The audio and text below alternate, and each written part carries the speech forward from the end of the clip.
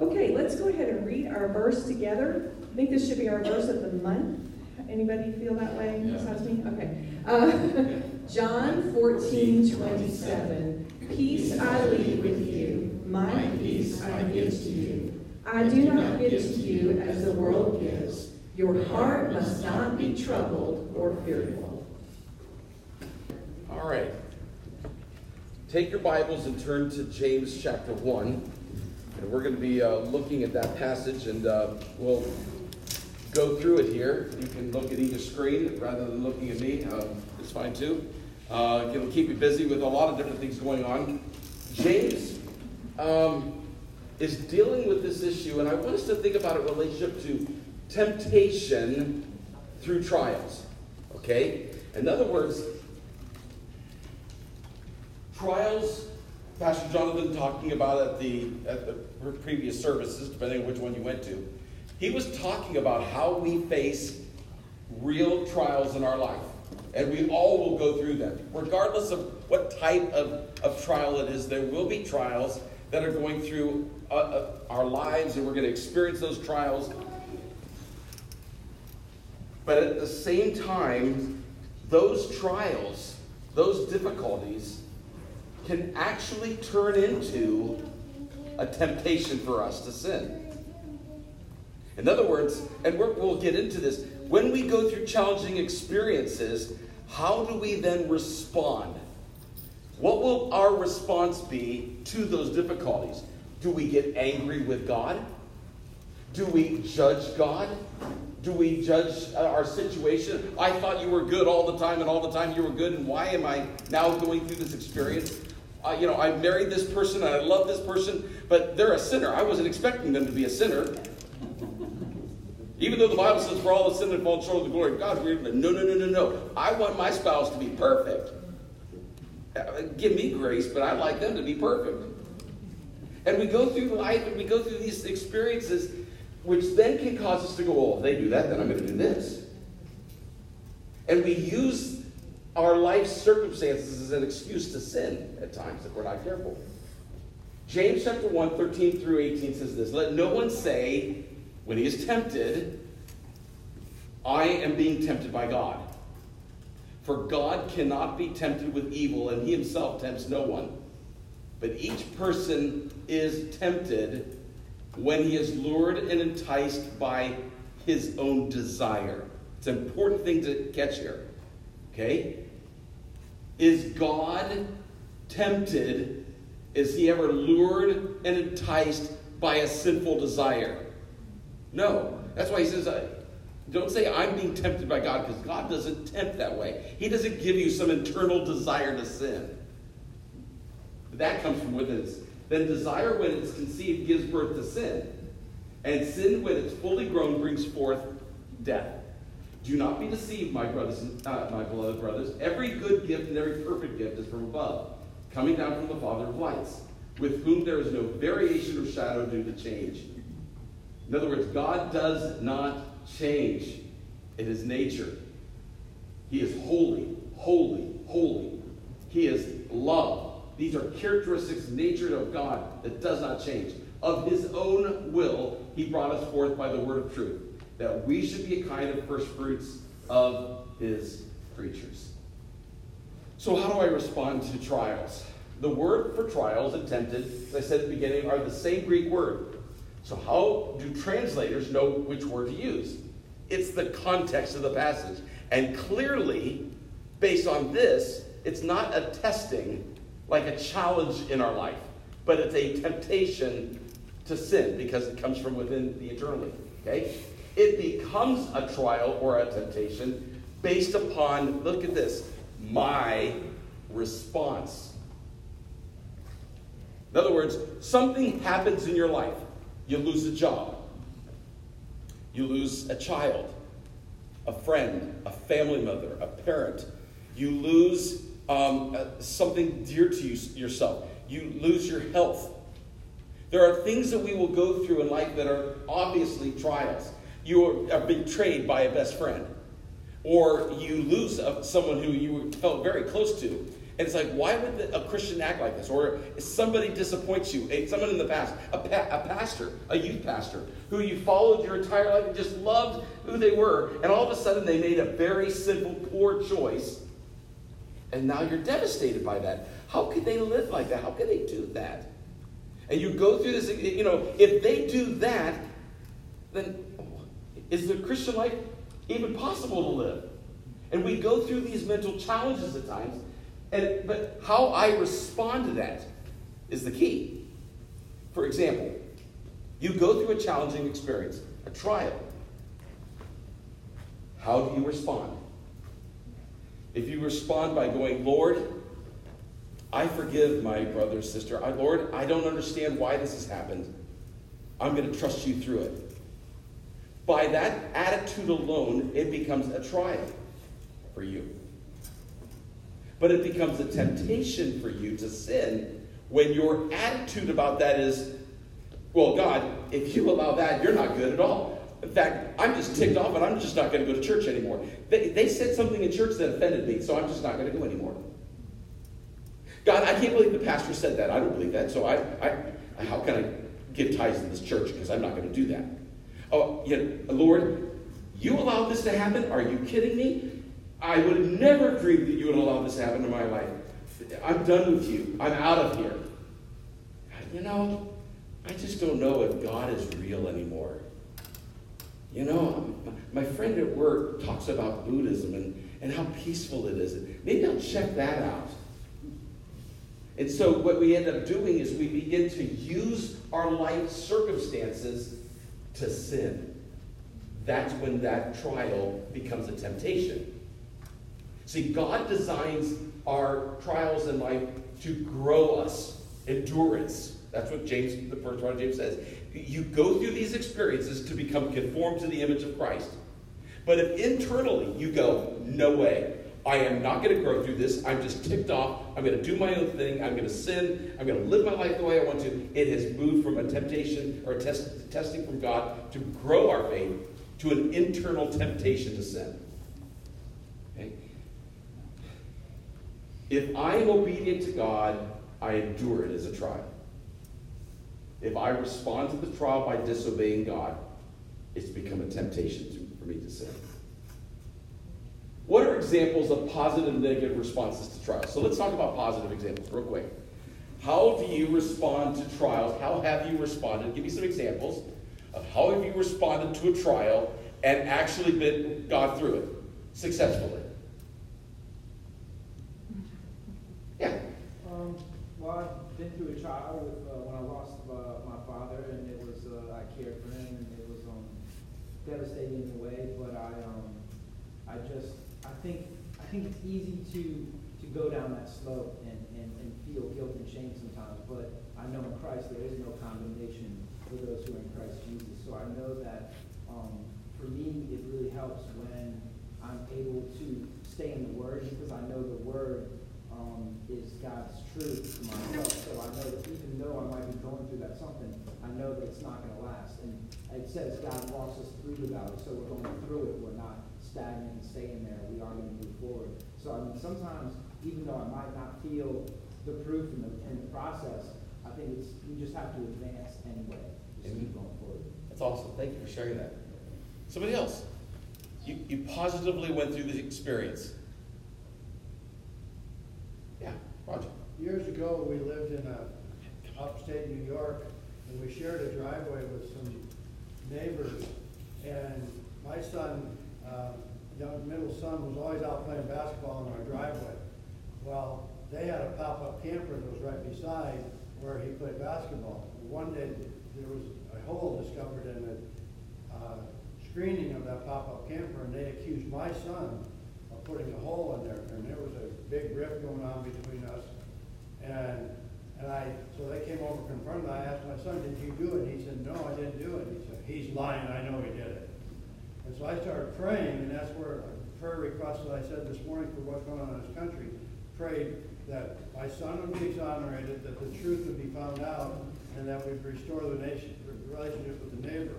Well, the next morning, their 10-year-old, their boy came and told his dad that he put the hole in the trailer, And this guy was a tough lineman and construction worker, and he was not a gentleman at all. He grabbed his son and brought him across the driveway and said, okay, tell him. And he apologized, and then the father apologized to us as well.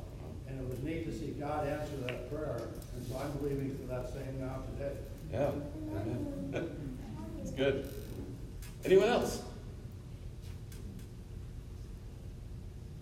Yeah.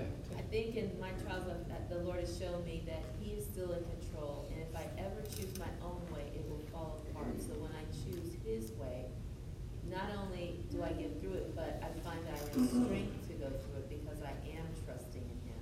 So even like Roger was saying, even with yesterday, I had a little turmoil going on, but then, I listened to another pastor online, and then I was in the Word, and I read and I listened to Right Now Media about God's names, and He just assured me, I've got this, I'm in control. And even if things, as a person that's into prophecy, even if things are going to get bad as they're supposed to, God is still in control. Yeah. The negative side of this, and I'm not going to ask for personal testimonies unless you just want to share something, but it can be very challenging. And I appreciated your comment about really being gracious through the whole thing. In other words, sometimes we don't always respond. We've got to give ourselves grace at times. Because sometimes we will make poor choices. How many of you have ever sinned? I didn't see everybody's hand up, so you just did my line. Okay?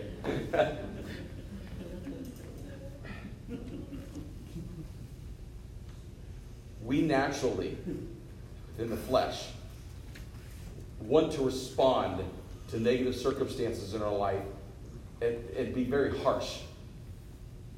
But we not only give grace to those who have wronged us, but we also need to give grace to ourselves. That God loves you unconditionally. God died for you. Jesus loves you unconditionally. Don't beat yourself up. Don't beat anybody else up. Don't beat yourself up. Because that's exactly the plan of Satan. Put them down. Destroy them. He comes to seek, to kill, to destroy. That's Satan's job. Don't let it be your job. Build each other up. Encourage one another. Support one another. Pray for one another. Love one another. That doesn't mean that we look past sin. We lovingly confront sin. Amen? But what we're hoping for is not to demoralize them as a brother or sister in Christ. We're not trying to put them down and put them in their place and No. It's restoration in Christ. We don't destroy, we build up. Because our greatest need is to be restored to our Savior, to God. And so rather than tearing somebody else down and not forgiving them and not encouraging them, we need to come alongside them and build them up and say, you know what? I am here for you. I want you to get into a right relationship with God. And I'm going to do everything in my power to do that. But it's also not, again, it's not being silent about sin. No. We lovingly go, that's wrong. And I'm here for you to help you through it. I'm going to support you through this. I'm going to be there with you through this trial, through this temptation, through this difficulty. Blaming God for our temptation to sin is unacceptable to James. Someone read James 1:13. Let no one should say, God is tempting me, for God cannot be tempted by evil, nor does he tempt anyone. Now, answer the question, do people tend to shift the blame when they're tempted? Or when they do something wrong? Do we do that? Yes. Okay. I want to... No. We try to deflect it to somebody else. It started in the garden, right? Okay? Adam. Don't start with me, God. It's the woman you gave to me. It's your fault. Eve. It was the serpent. If you hadn't made that serpent, I wouldn't be in this situation. It was fine. we deflect. You ever get pulled over by a state police officer? Why are you picking on me? There was a guy just passed me. Why didn't you catch them? Or her. Girls are driving so different these days. It's empowerment for speed or something. I don't know. Interesting. We go through this experience and we go, wait. Don't shift it. Okay? Why do we do that?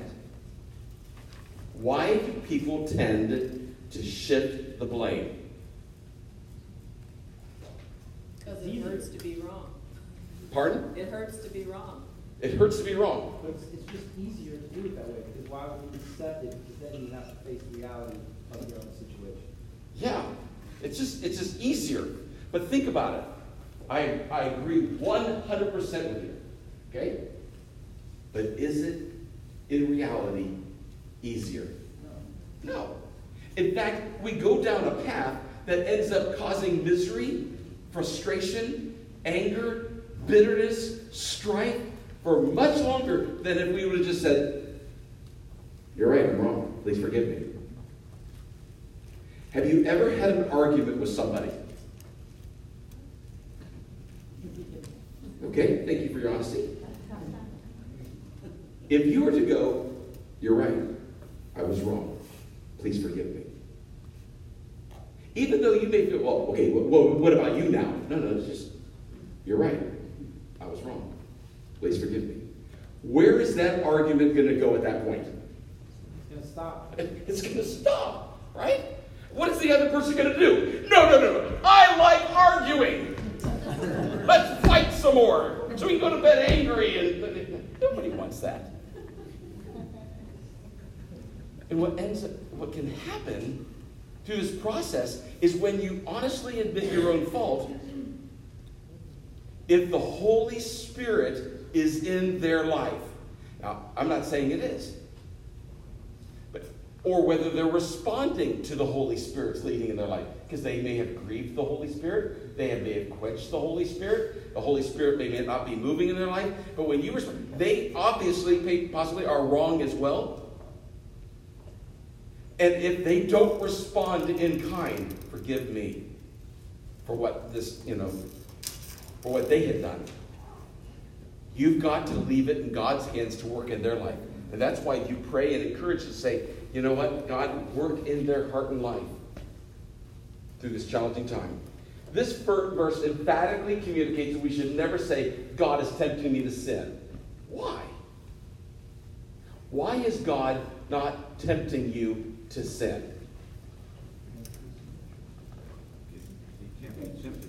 Because he says, that's not God.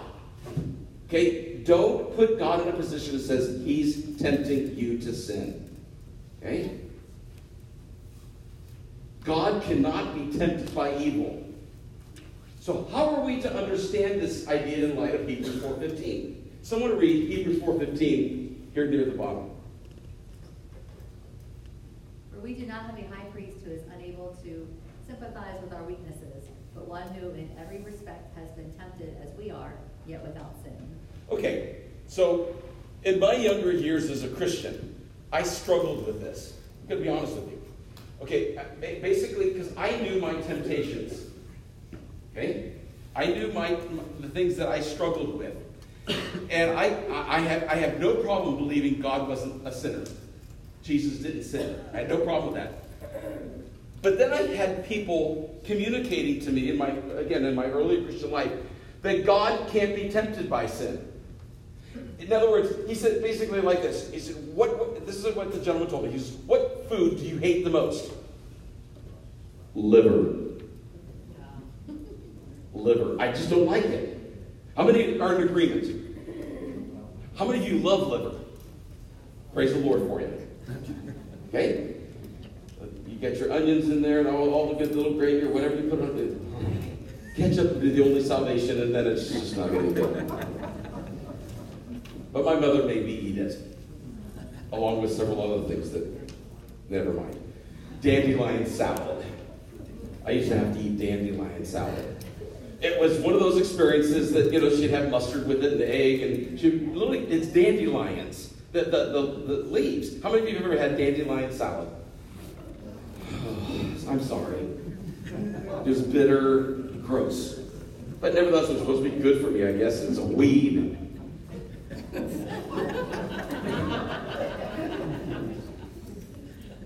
And I looked at it and it goes, that's like temptation to God. Here, have some liver. He's not even affected by it. I'm thinking, okay, that's just not right. How can he tell me that I've been tempted like you are, yet without sin? Okay, in my heart as a young Christian, I would, liar. But God doesn't lie. So how do I interpret this? Well, the key here is this. Jesus was fully God and fully man. 100% God, it's a hypostatic union. 100% God, 100% man. Jesus was not tempted internally to sin like we are, because it comes from our own lusts and our own desires, from within us to sin. Jesus did not have that. He was not capable internally to sin, but he could have been tempted externally. He's tempted. Okay? What we have is now the Holy Spirit living within us, so we have the ability, like Jesus, to say, no. Before we're Christians, we don't have that ability to say no to sin. The only thing we can do is mimic righteousness. We can play a game with reality. But when you have the Holy Spirit living within you, now you're the temple of the Holy Spirit. Now you have the unique ability to say no to sin because the Holy Spirit will help you do it. So internally, we now have the power when we're externally tempted to say no. It just is a testing then. It's not a real temptation to sin because the Holy Spirit's given us the power to say no. So in other words, here's an example. When you're a young Christian, sometimes you're tempted to sin by things, and it's like, whoa, this is really tough. But as you grow older in your faith, it's no longer, that's not a big deal to me. That doesn't bother me. Why? Because you've now, through the power of the Holy Spirit, been able to be strengthened internally, so it's not an issue anymore for you internally. It could come from the outside. It's like, that's no big deal to me. But we're still going through this process of sanctification to come to this place. So God doesn't tempt us with evil. We are we're tempted to sin. Our trial, our situation creates a temptation to sin when it's internally. But when we trust in God and we're allowing the Holy Spirit to work through us, all of a sudden now we're good. It doesn't bother me anymore. I worked with guys at the country club that smoked pot. That was a temptation for me. Everybody did. My boss was a drug dealer. It was the cool thing to do. My colleagues all did it. And it was like, let me check this out. I'm not tempted for pot anymore. That was when I was 16, not when I'm 58. If someone goes, hey, I got some weed, I wouldn't be like, I'd be like, no thanks. I mean, literally, I remember in my high school, in Alliance, Ohio, at the lunch table, a guy walks up, opens up a briefcase full of drugs. He was using the high school to sell drugs. The kids who were working in shop would smoke pot with the teacher. And we'd be in class going, oh, the teacher's smoking pot with the students again. That's in the 70s. That was in our high school. Christian. No, I'm just kidding. Just a little levity there. Hey, folks, God does not tempt anyone to sin. God doesn't tempt you to sin. But what it does is, he allows things in our life. It's like he gives us the freedom. What are you going to do with it? What are you going to do with it? How are you going to handle this? Are you going to trust me? Are you going to trust me?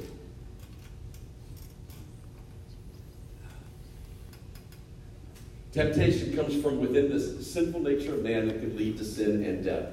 Someone read James 1:14-16 for me. Each person is tempted when he is lured and enticed by his own desire. Then desire, when it has conceived, gives birth to sin. and sin, when it is fully grown, brings forth death. Do not be deceived, my beloved brothers. Okay? Don't be deceived. How this all comes about. But each person shows the universality of temptation to sin. All of us are going to face it. We're all tempted to sin. There's no, me included. It's in your life. Everybody does. Dragged away or enticed are two parts of this temptation, though. Dragged away means compelled by an inner desire. Sin happens when we're compelled. We have an inner desire to sin. And when we're enticed to sin as well. Enticed is a fishing term for bait in which humans are lured into sin. Here's an example. 1 Peter 2, 14 and 18. They have eyes full of adultery, insatiable for sin.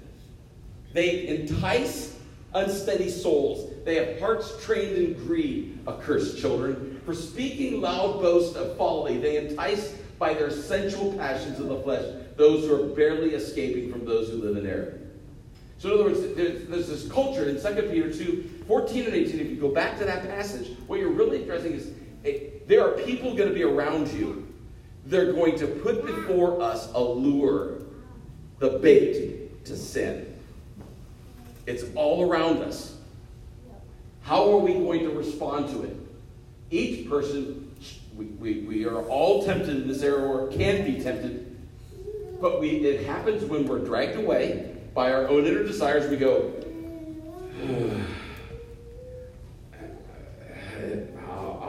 it's not really that bad. It isn't really that big of a deal. I think I'm strong enough to handle this. I think I can do this. It's like students who come up to me and I don't mean to take the pin out of the proverbial grenade and throw the grenade again, but you know, I hear this all the time. And you know what? It works out for a few of them. And it may have worked out for you. But it's not God's truth. And if that offends you, we're offended by God's word, not from me. Okay? But God says, don't be unequally yoked with an unbeliever. Yeah, there will be followers of Christ, and I talk to students at times, and they're like, I know, but the hills are alive with the sound of music and love, and his eyes are dreamy, and I'll lead him to Jesus after we get married. Maybe.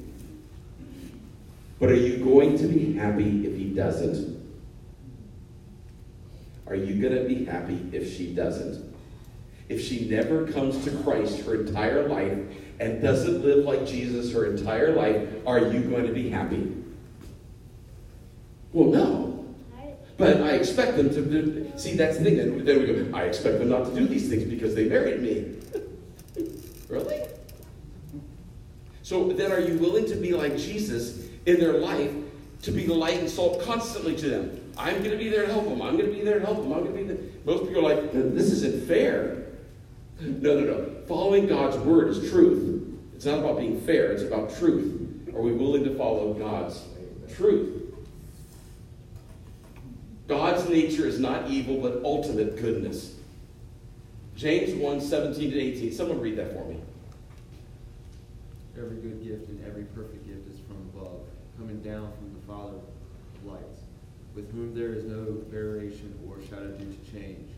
Of his own will he brought us forth by the word of truth, that we should be kind of first fruits of his creatures. All right. Goodness and blessings are ultimately from God. It's not coincidence. It's not you've conjured this up. You know, you got the raise ultimately because you're just an awesome person, you know, or whatever the case may be.